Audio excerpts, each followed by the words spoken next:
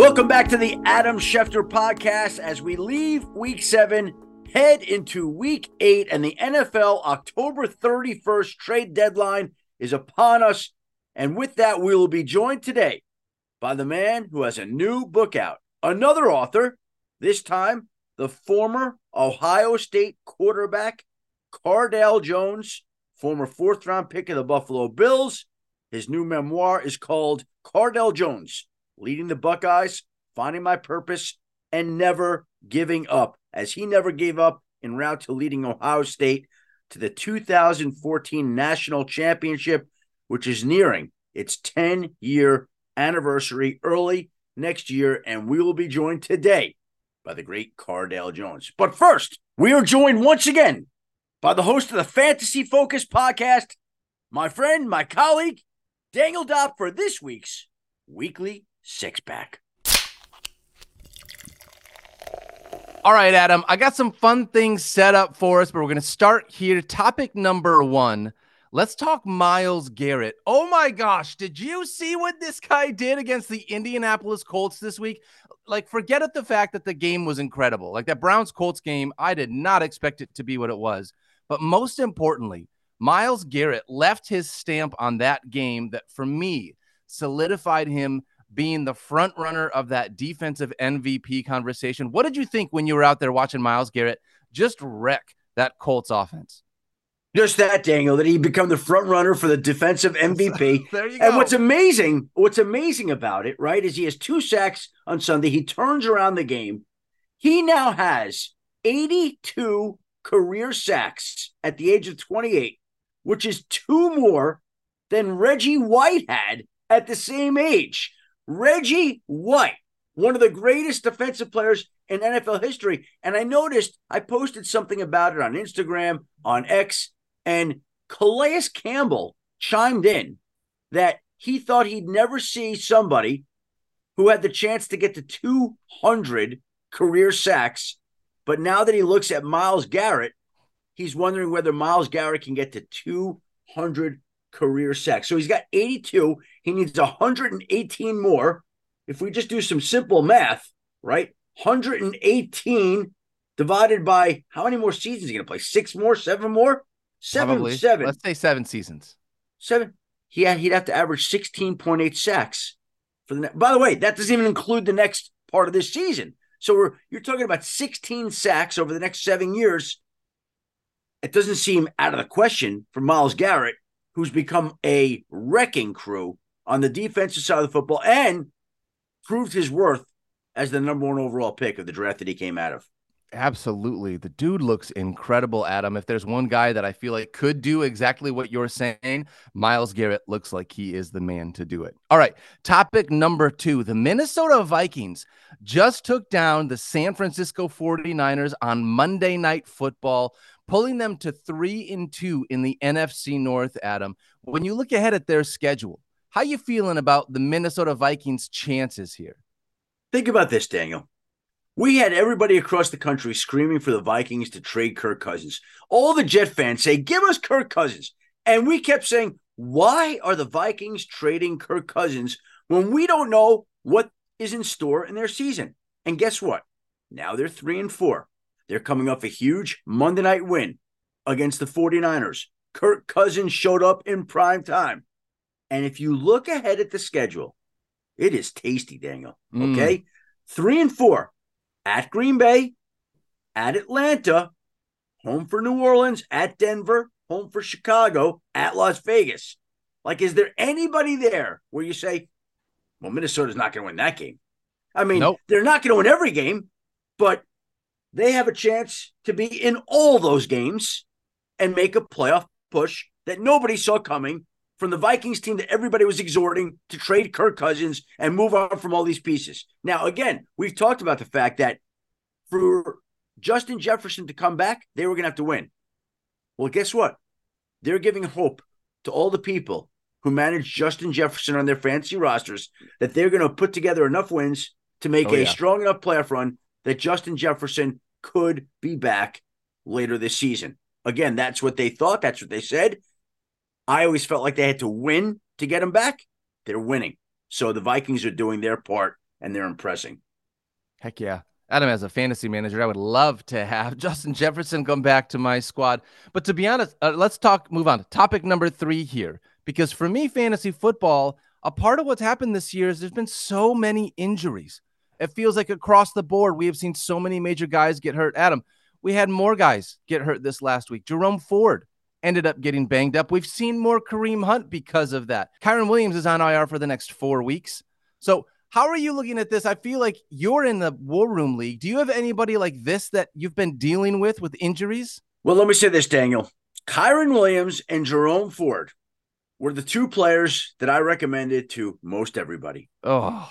And when I did my best ball drafts this summer as exercises to get ready for the football season, the 2 players that were most heavily owned were Kyren Williams and Jerome Ford. And I go back to a text that I received at 6:07 a.m. on Tuesday, September 19th, which was the morning after Nick Chubb suffered the unfortunate injury that he did. And I had the great Paul Rudd. Paul Rudd text me. Love Paul.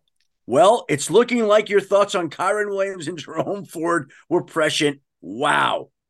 And again, he says, we feel sick for Chubb, but now we got Jerome Ford. And guess what? Kyren Williams over the weekend goes on IR, out 4 games. Jerome Ford on Sunday, high ankle sprain. And that's how quickly fantasy football can change, because it is a bummer to see those 2 guys that I have on my lineups everywhere, go out, and very sickening. That's how quickly fantasy football changes, Daniel, right? One Sunday, it changes for fantasy football. It changes for teams. 1 injury, bang, just like that. You got to figure out how to move on from there. That's part of the frustrating and fun part of fantasy football, Adam. It really is. All right. Topic number 4. Let's talk about the Philadelphia Eagles. They have been wheeling and dealing, my friend, after going out and beating the Miami Dolphins. Heard rumors that they traded for Kevin Byard.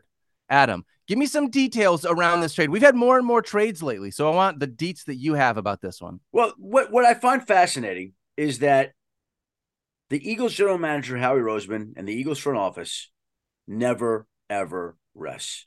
And what they do is they go find these veterans. And they went out last year, I remember being on day 2 of the draft, and they traded a 4th and a swap of 7th-round draft picks for DeAndre Swift. How's that trade working out? And not only that, but Swift is in the last year of his contract. So if he leaves in free agency and gets a contract somewhere else, they're going to get back a comp pick. So they get back their 4th, basically, that they gave up, but they had Swift this year to replace Miles Sanders, who got a huge deal in Carolina. They go and trade a 3rd and 5th round pick for Darius Slay. How's that worked out? They trade 1st and 3rd round picks to Tennessee for A.J. Brown. A.J. Brown has more receiving yards this season than all the Titans receivers combined. He's killing people. And now they go back to Tennessee again for a 5th and 6th round pick along with Terrell Edmonds, and they go get Kevin Byard, who, by the way, is viewed as a leader, as somebody you want in your locker room, not to mention the fact that he's a Pro Bowl player. So they keep finding these guys who are being cast aside on certain teams. They're not paying premium prices. They're paying discounted prices for these guys, and they're plugging them in to go play and make themselves the contender that they are. And this is what they do. And by the way, I think that'll be it for them before the trade deadline, but I never rule them out. They're always sniffing around, always looking, always seeing if there's some other veteran they can pry loose to make that team better. We got the brotherly shove, and we got all these. This is like the equivalent of the brotherly shove. You know that they're going to be trading for veterans all the time, pushing people around, getting people in to help that team. Adam, you talk about it. I mean, I think this happened after we recorded last week, but you're talking about a trade that happened here. The Eagles also signed Julio Jones. You want to talk about adding a veteran presence to their team? They literally did that after we taped the podcast last week. So yeah, and they went out, they looked at the film, and they thought he was good. And I go back to what the Buccaneers said a year ago, just over a year ago, whether it's valid or not, but they said at the start of the season that in training camp last summer in 2022, that maybe their most impressive receiver at training camp was not Mike Evans, was not Chris Godwin, was Julio Jones. Wow. So the Eagles added him as well, and we'll see what he can do for this team down the stretch. All right, topic number 5 for this 6-pack. Let's talk about how good Travis Kelce is and the splits that he has when Taylor Swift is in the building, Adam Schefter. Yeah, listen, Daniel, I know people get worked up about it. I know they don't like to hear about it anymore. I know that we're not supposed to bring up Taylor Swift.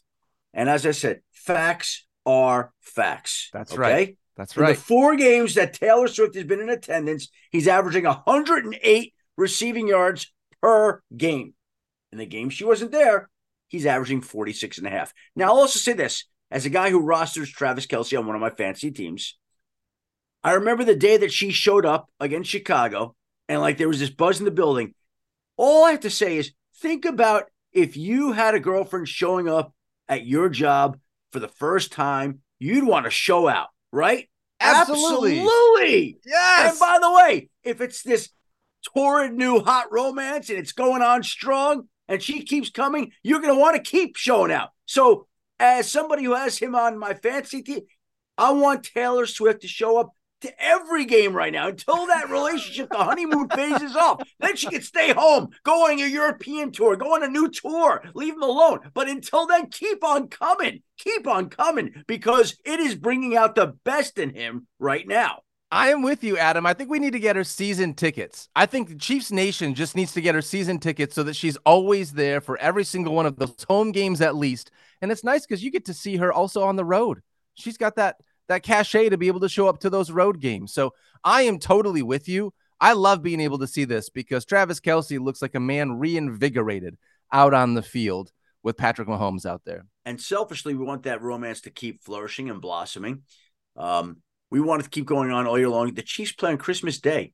Ooh. And that game is the Slime Time game on Nickelodeon this year. And shut up. There are certain people that are going to be working that game for Nickelodeon. So we would love for people that we know very well, that we love very much, that we care about a whole lot, to have the opportunity to meet Taylor Swift. Well, that would be kind of cool if that were to happen on Christmas Day this year. So we'll see how that works out too, Daniel. Fingers crossed, Adam. That would be awesome. All right, number 6, our final topic of this 6-pack. Let's talk about coming up.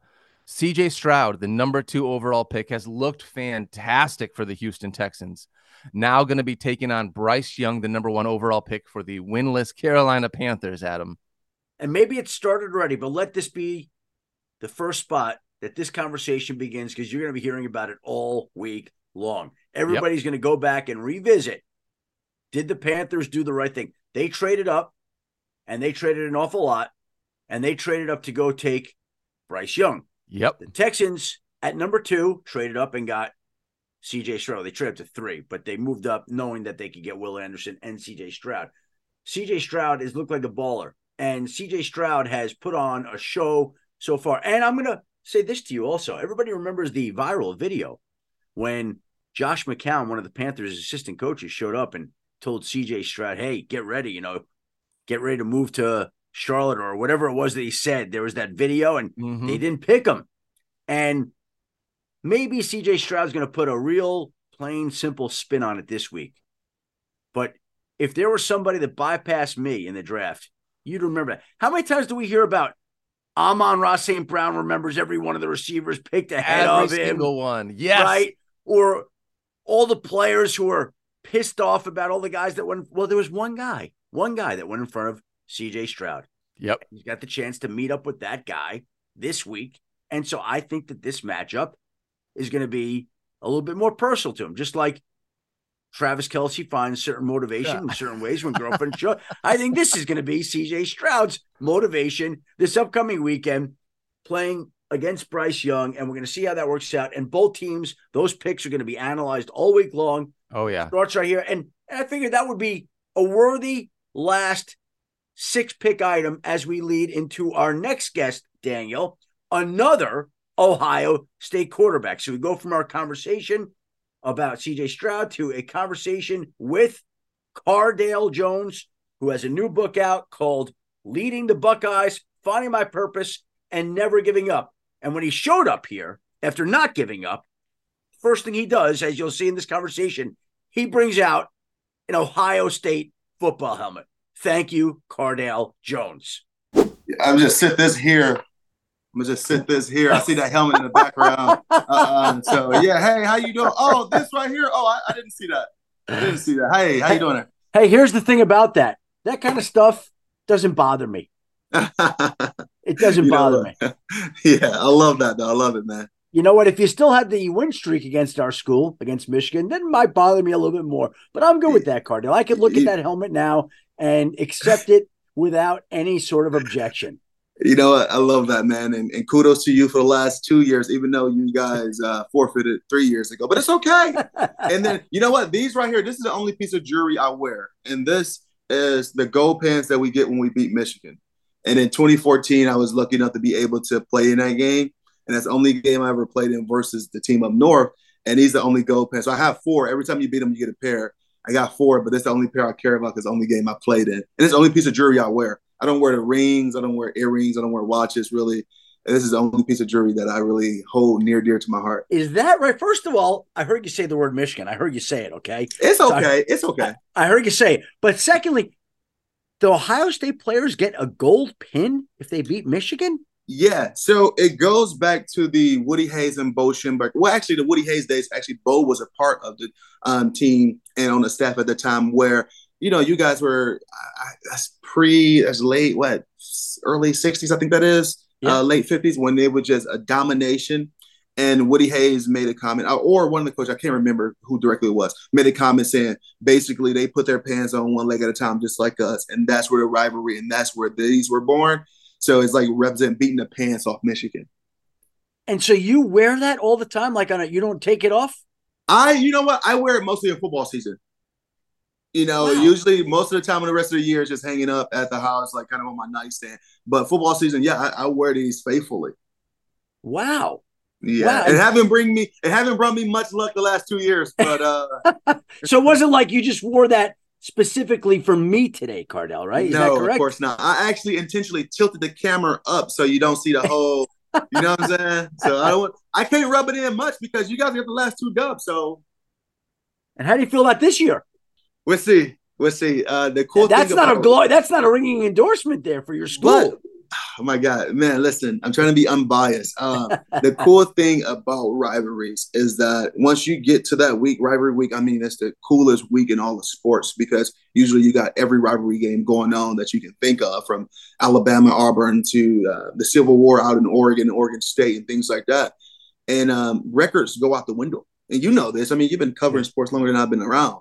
Records go out the window. You never know. You can't bank on what happened last year. You can't bank on what happened in the previous 20 years. Can't bank on anything, right? And you usually see a lot of unsung heroes kind of emerge in rivalry games.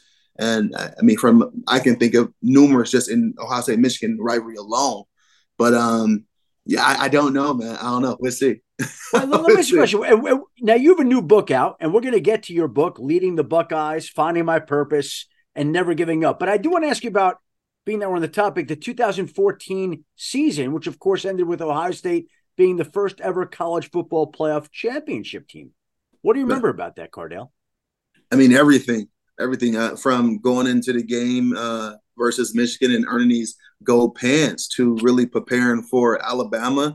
Well, actually preparing for Wisconsin the following week, then Alabama, and getting to the playoffs. I think the wildest moment of that time for me personally was when we jumped, I think it was TCU and Baylor from 6, I think it was 6 or 7, and they were 4 and 5, and it would hurt them clearly no.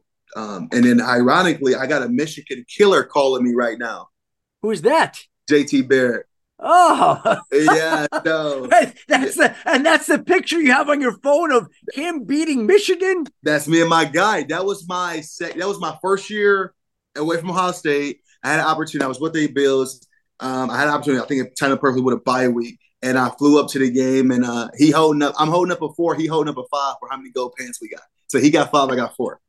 So that's my guy, and I give him a call back later. I know me and him been playing phone tag last couple of days because he's up in Detroit, Michigan, coaching for the Lions. So he got some Wolverines and some Buckeyes on that team. But going back to that 2014 season, I think it was that was the biggest thing. All the hype that we got when we jumped TCU, and I think, like I said, it was Baylor at the time, and everything that we was going throughout the season, and it gives you an opportunity to look back and reflect, and you really appreciate the journey that, you guys ultimately achieve the goal that you set out to achieve.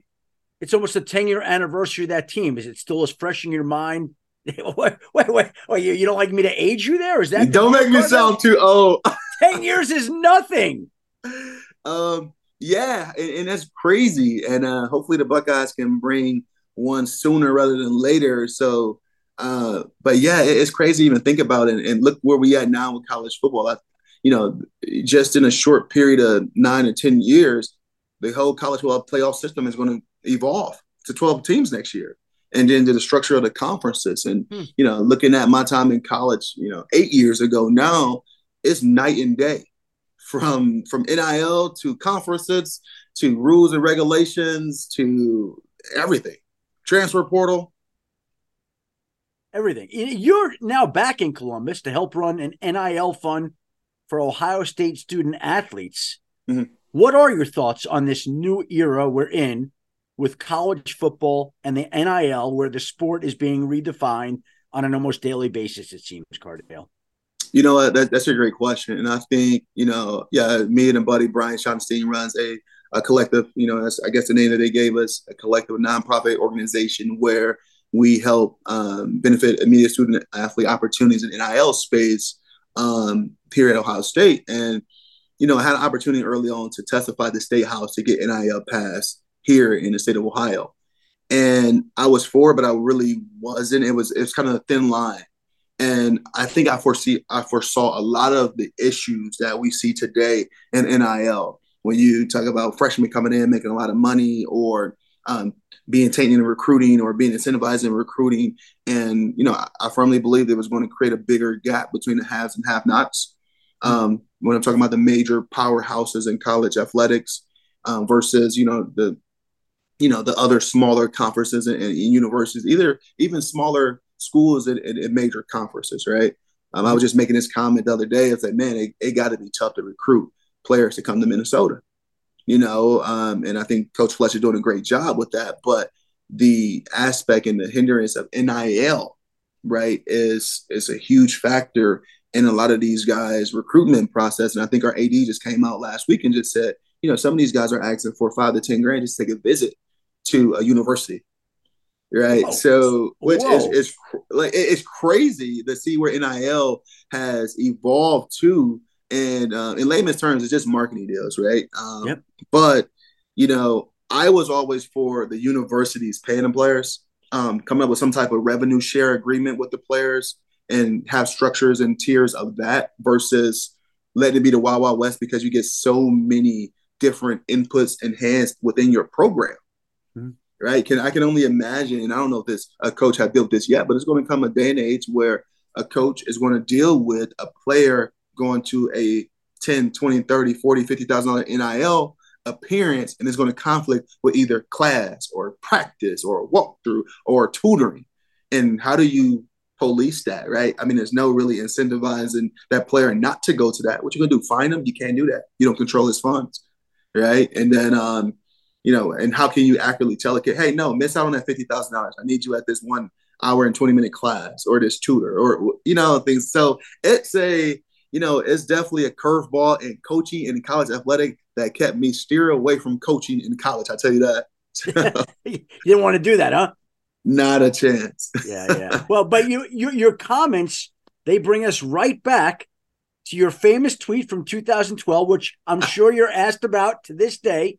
Yeah. Why should we have to go to class if we came here to play football? We ain't come to play school. Classes are pointless. That was the tweet, Cardale, right? Yeah. And I think out of that whole comment, 99% of it is true, except the classes are pointless. But you look at these kids around the country when they commit to a university, they don't say, I'm committing to Ohio State business school, Fisher Business School, to further my education. No, you don't even sell me that in the recruiting process, which I understand. I understand certain things that athletes have to do, or inner city kids or kids period have to do to get on these college campus is athletics, right? So I know it's not going to be too much tied into the academic part of things, but that is a requirement and a standard. And that's kind of assumption that you understand you still have to go to school here, right? But My argument has always been if I'm it's extremely tough to become a doctor, a lawyer, a journalism, an artist, but yet, knowing the odds to making it to those levels, you still put things in place at a university level to help them get there, right? If that's classes, if that's certain, when you designate a college and a school in your major, why can't you major in your sport? So if you had to redo that tweet today, though, the only part that you would take out is that classes are pointless. The rest of the tweet is still as applicable in 2023 as it was in 2012. Exactly. I would just take out the classes are pointless part because I would word it a little bit differently and say, hey, can I get some more football classes, or can I get more classes that's going to help me be a better quarterback?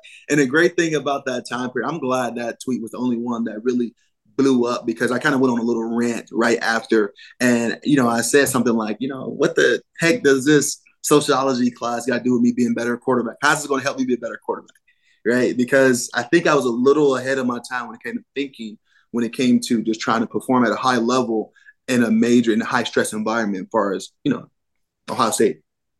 I'm just thinking, though, I got on Twitter in 2009. That tweet was in 2012. That tweet back in the day went viral, right? There were not many tweets going viral. That was probably one of the first tweets that went viral, Cardale. Adam, that's my argument. I don't know if you ever heard me say this before. I say, I know it's Elon Musk now and he call it X, but y'all owe me something. Y'all owe me some royalties or something, because that was the first tweet that really went viral, and that was covered by pretty much any and everybody. I mean, that thing was on CNN. It was on Good Morning America. It was on ESPN, clearly, and Fox and all this stuff. And I remember vaguely when I was sitting in my dorm because my coach had suspended me for that upcoming game. I think that happened on a Thursday or Friday. And we played Saturday. It was Nebraska's first year in the Big Ten. It was both teams were undefeated. It was Saturday night, Scarlet out the shoe, Urban Meyer's first year. So all this hype was built up around us. And I brought so much negative publicity to the university and to the program. He just suspended me for that game. Hey, don't show up, blah, blah, blah. So as I'm at home in my dorm watching the game, getting ready, pretty much that Saturday morning, it was a night game, they're still talking about it. And I remember watching, I forgot what station it was, but the anchor was like, yes, Ohio State student athlete takes his thoughts to social media on a site called Twitter and tweeted it out. Like she didn't even understand. It's like, it's tweeted, you know what I'm saying? And twittered out his thoughts on education and stuff like that. So, and like, I remember right after, if you don't know what Twitter is, it's a social media site where you can post about, like Twitter, you couldn't even DM yet. You couldn't post pictures yet. It was just literally tweet something and retweet or like it. That was it. You couldn't comment, or you couldn't add to the retweets with it or things like, you couldn't do any of that stuff yet. Do people still remind you about that tweet today? I mean, yeah, a lot of people, because I think it's ironic that, clearly I still graduated from Ohio State, which was a huge accomplishment for me and one of the biggest goals I set out at that time in my life. And I think on my cap, or my graduation cap, I quoted someone once said, we didn't come here to play school. So it was kind of a poke at myself and a poke at that. I got so much heat from it for people, from the outside looking in, clearly, because I mean, understandably, they didn't think I took academics and education as serious as I did personally, and as serious as the university and the football program did. We took pride, and we still take pride in our team GPA. We take pride and we make a big deal of academic accomplishments just as much as athletic accomplishments. So it was definitely a dark cloud I put on the university and the football program in particular for my immature comments at the time. But you put it on your graduation cap when you graduated the Ohio State? Yes, I did. And what made you do that? Just poking fun at it, because I can remember a lot of the things that, media or people were saying about me. I was dumb and, dumb jock, and just a lot of negative things. And it was like, okay, well, ultimately I got the last laugh because, that was, I get you might develop that opinion about me from a tweet, but this is who I really am, right? And I think one of the things that I said actually after the 2014 season, and had an opportunity to potentially go to the NFL and probably been drafted higher than I was drafted the following year, I said the biggest thing is I really want to finish my degree. It's something I worked extremely hard for. It's something I put a lot of manpower and hours behind, and I want to work my butt off to attain this. And you did. You got your degree. I did. Yeah. Now, So what that's the made great you? part. Now, what made you want to write a book, Cardale? That book's a lot of work. They're a lot of work. It is. It is. And I always enjoy writing from a very young age. I think what really inspired me to do so, it was first year really out of football. It was COVID, right? XFL Yep. just shut down. I mean, the world really just shut down. And it was my first real fall out football. And I was still going through my routine of training and working out and things like that. But I had as much free time on my hands than I ever had in my life, period. So I'm like, I want to maximize this. It helped me become a more involved dad at the time, where I'm not just seeing my kiddos, on bye weeks, during that time of the year or in between training. And I really just dove deep into my experience at Ohio State. And I figured, my experience and some of the things that I went through and how I got through them can help, the next student athlete. Because I do believe that, my career is very, I think more likely to happen to someone far as going to a university, highly recruited and starting from ground zero, and really trying to build back up and try to make a name for yourself. That's more likely to happen than coming out 5-star, starting as a freshman, All-American, NFL first-round draft pick, and so on, right? We see more careers like mine, and I've seen many guys that didn't respond well to taking the back seat when they first enter or on campus. And I think, like I said, sharing my experience or sharing some of the things I went through, I don't think I had the worst experience ever, but it was definitely tough and it was different. And I think that can help someone get through not just their college experience, but just through life and tough times, period. Now, there's a story in the book about how you as a child stuck a bobby pin in an outlet and got electrocuted. What happened there? That's funny because one of my favorite stories to tell, and I kid you guys not, and I really wish I had some of my other siblings sitting right next to me.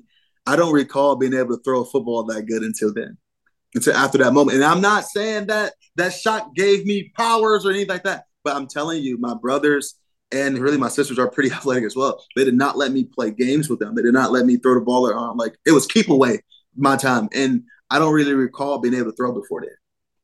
So Wow. my sister's room, and I was just a curious kid. I'm still a curious person, and I was like, this thing looked like the little jack set from a like a core outlet. Let me see what that does. Man, I stuck that thing. That thing threw me across the room. That thing threw me across the room, and it was bad, and I'm still shaking up about it at the time. And my mom walked in the room, and she realized what I did. I still got my butt kicked. I'm just like, geez, I got shocked and my butt whooped. So that sucked. Wow. So if you hadn't been shocked that day, then Michigan might have been able to beat you in 2014. You know what? Only one can tell, right? Yeah. I think we can make that assumption. You also talked about Urban Meyer in the book. What was his tough love coaching like for you? You know what? I think it was just different. It was something that, I didn't really have the greatest experience or relationship with Coach Meyer at my time at Ohio State, because I think, and that's no knock on him, I think he did a great job. And you look at his track record of coaches underneath him, why they all go on to have, head coaching careers and do great things. He put that onus on our position coaches, right? I mean, I get it. He's dealing with 109 guys a year, turning over probably 30 to 40. It's no real time and day to make a impact and relationship with everyone. I get that, and I'm not selfish enough to say, oh, I wish I had a better relationship with him, because he put his onus on his coaches to develop those personal relationships where he didn't spread himself too thin, and he can keep his eye on, the ultimate prize of leading his team in the right direction. But yeah, I think the things that I talk about with him, people can look at him two different ways. If he was a jerk or if he was as militant as people make him out to be. And I think it's a little of both, actually. So I think it's a little of both because, I think at that time where you at the, top of college football at a place like Ohio State, you got to do whatever you got to do to keep guys motivated, to keep guys competing at a high level, and to ultimately continue to solidify your job. Because I'm pretty sure Ryan Day is feeling this right now. I think he lost 4 or 5 games here as a head coach, but 0-2 versus Michigan as the head Duck, and some people call him for his job. because of just those two games. So Ohio State is a place where you are continually on notice and you continue to perform and continue to produce at a high level. How much attention do you pay to the NFL these days, Cardale? A lot still, a lot. I mean, I still got so many teammates from college and a few family members playing in the NFL. And, I try to keep up with those guys as much as possible. Actually, I'm going to make it out to a few NFL games this year to see some guys that, I played with in college. Who's the guy that you pay the most attention to? Kobe Bryant out of Seattle Seahawks. Glenville kid from the neighborhood, Cincinnati, coached by Coach Fickle. Coach Fickle recruited me. I played with Kobe's brothers, my little cousin, and a guy that just overachieved. If you guys would have said, or if I would have said Kobe's going to be playing the NFL one day after seeing him in high school, I'd have been like, it's a long shot. But for him to come out in college and win a Jim Thorpe Award, and then go on to be drafted by the Seahawks and perform at a high level as a rookie, and then go into his second year and still producing and add value to that defense, overachiever for sure. What do you think of what C.J. Stroud has done so far for the Houston Texans as we tape this? I'm loving it. I love when a guy like CJ, and I naturally gravitate. I think we naturally gravitated to each other when we first met each other. He was going through a situation where he was in a quarterback battle, right? Just like I was, right? With a lot of things, I think Urban recruited CJ and Ryan recruited Devin at the time, or no, Kyle at the time. So Urban's not there anymore. So probably feeling something like, I'm not this guy's guy. This other guy got more leeway. Whatever he may have been feeling, I understood it because I felt that, right? I walked into that, immediately, not being that staff's guy. And understand it, I already knew what he had to bring to the table, just from his attitude. Never seen him play to that point when we ran into each other and we met and we spoke 20, 30 minutes. And I'm like, man, he's going to be like, if his mindset is like that on the field as well as how he's approaching just life, I think he can be special here, right? And I'm pretty sure a lot of people thought that just meeting him for the first time. But what he's doing right now, loving it. I mean, a guy haven't threw an interception yet. I'm taking care of the ball, and he continued to get better each and every week with not, too many weapons around him, but he's just, he's playing within the system. He's out there looking comfortable each and every week, and he's getting the job done. So far, he looks like the best player from last year's draft so far as we tape this. You know what? So far, I do agree with that, but you have some amazing players in this past draft with Anthony Richardson, Bryce Young, clearly, CJ, and then some of these receivers as well. I think this has been one of the deepest drafts in the last couple of years, just with skill players in particular. But CJ was, going in, he was always definitely a guy that you knew that was one of the top, 5 guys in this draft overall. And how good is Marvin Harrison Jr. going to be at the next level, Cardale? Oh, my God. Man, wow. I remember 2 years ago when Marvin was coming off his freshman year, and I had an opportunity to throw at Ohio State Pro Day. And I would train there, and, I would get some routes done, and he wanted to get some extra work. I'm like, yeah, let's throw then. Let's do it. So I'm talking NFL ball with him and things like that. And I'm pretty sure he heard all this stuff from before, being the son of a freaking legend, actually my favorite receiver of all time. And watching his range, seeing him run, seeing him get out of breaks, and seeing his stride, seeing how athletic he was. He's the most rangiest person that I ever seen with my own 2 eyes. Far as, and he displayed every week with his ability to catch the ball, right, in crazy positions, and just, his hands are humongous, right? And then you don't think a guy like that has that much speed, but I think still to this day he has ran the fastest time this year in all the football. I think it was like 2 weeks ago versus Western Kentucky with 23 miles per hour on the football field, right? I think he broke a big one. But I think he's going to be special at the next level, and I think he's going to be a guy that's going to have immediate impact on whatever organization he goes to. Who was the best receiver that you ever played with? Wow, that I ever played with. I'm gonna name some guys, I guess, in college. I'm going to have to say, I can't say Michael Thomas because he has got a lot better in NFL. Okay. But for what I like to do, take the ball deep, I'm going to have to say Devin Smith. He was one of the guys that, can outrun in coverage. But at Ohio State, our receiver core was a little bit different than these guys now. I think I cut off my left arm to play with these guys now. because all of these guys are special and can do everything just as good as the next guy. When I was playing Devin, we knew Devin was our deep threat, right? He was really only focusing on one or two routes, maybe three. Yeah. Mike was a big time possession guy. Mike Tom was a big time possession guy who can take you deep though, but that wasn't his forte. Great possession receiver going to, those 50-50 balls with Mike was like 80-20, right? And then you had guys like Jalen Marshall, Dontre Wilson, who were guys just get the ball to in space and let them do what they got to do, right? Kill you in the intermediate game. And then Braxton Miller as well, when he made the transition to receiver. And then you saw special things in younger guys like Paris and like Johnny Dixon and like Terry McLaren, and those guys that you knew was going to be special. I wouldn't say I knew these guys would be this special, but you knew they were going to be special. But my favorite guy, because of what I love to do on a football field, is Devin Smith. But nobody compares to Marvin Jr.? I don't think none of these guys can compare to him. I think Marvin has the best attribute in all of them, all in one. I mean, Marvin is just as a deep threat as anyone else. Like I say, he just dropped 23 miles per hour on the field. And then the guy don't drop the ball. His route running is ridiculous. I think Mike was a really great route runner as well.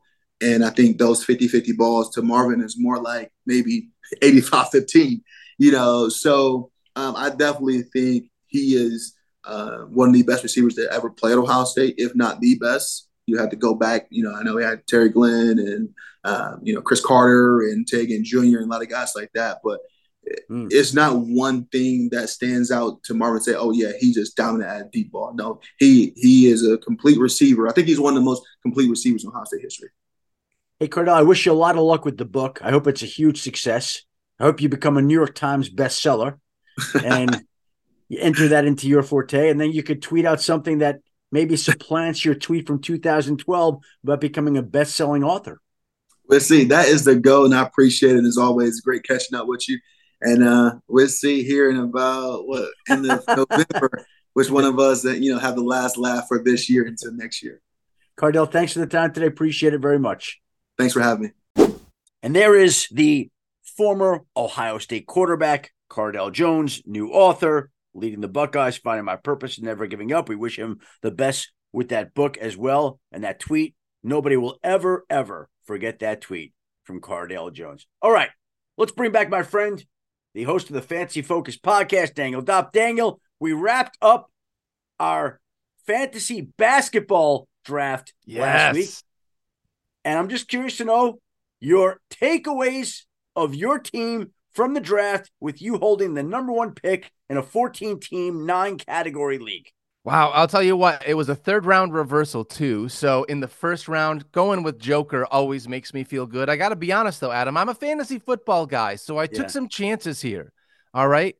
I made sure that I had some resources available to me so that while I was drafting, I was making some decent picks, but adding guys like Kyrie Irving, Zach LaVine, Kawhi Leonard, I was thrilled with that. I had to get me some Detroit Pistons as well. I made sure to grab Jay and Ivy. Yep. Knew it was going to happen.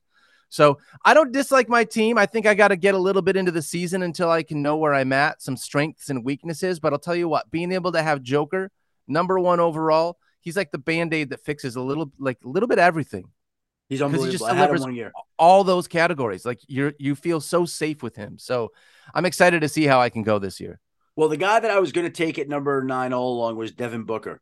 And when 9 came up and my slot was on the board, I had a choice of Devin Booker and or Anthony Edwards. And I'm like, huh. And it's funny how in my mind I had accepted the fact that I was taking Devin Booker until I didn't and took Anthony Edwards. And so that's going to be one of the picks that stays with me all year long, comparing Devin Booker to Anthony Edwards. And the other pick that I thought is going to stay with me for an awful long time would be in the 6th round with the 79th overall selection, being that I was guard light because I went Anthony Edwards in the first round. I took Terry Rozier, Scary Terry from Carolina. I was debating between a couple of guys, one of them being Jabari Smith, who wound up going a mere 4 picks later to one Field Yates. So if I regret that and Jabari comes on, I'll have to pay the price, and maybe I could always trade for Jabari Smith. But that was something that was interesting to me. And I also noticed that since the league has gotten underway, if you'll notice, Daniel, I made the very first move in the league. Yeah, of course you did, Adam. Of course. I pride myself on that. And not only did I make the first move, which let the record show, I drafted Trey Murphy, moved him to IR, picked up Haywood Highsmith from Miami, moved him to IR, picked up Kentavious Caldwell-Pope, who I subsequently dropped already for Xavier Tillman after the Steven Adams news of the season-ending surgery. So I've made a number of moves before we even got underway. Dropped Jalen Johnson, the small forward from the Atlanta Hawks, to pick up Zaire Williams, shooting guard Memphis. All of a sudden, I'm into Memphis now with Zaire Williams and Xavier Tillman. This is what I love. Daniel, my hobby is back. I woke up this morning, the day we record this, Tuesday, October 24th, and I said, forget about the NBA being back. Fantasy basketball is back. My obsession, my vice, my outlet, my escape. It's back. My built-in 5-minute cigarette break every single day is back. I'm back to smoking. We're smoking, Daniel. We're smoking. All right. I want to thank our guest this week, Cardale Jones, for the time that he gave us. I want to thank my great producers, Christina Buswell and Sarah Abbott, along with the host of the Fancy Focus podcast, Daniel Dopp, and you, the listener, for tuning in to another Adam Schefter podcast. Please join us again next week when we are scheduled to be joined by the offensive coordinator of the Houston Texans, Bobby Slowick. Until then, everybody, have a great week, be well, and stay safe.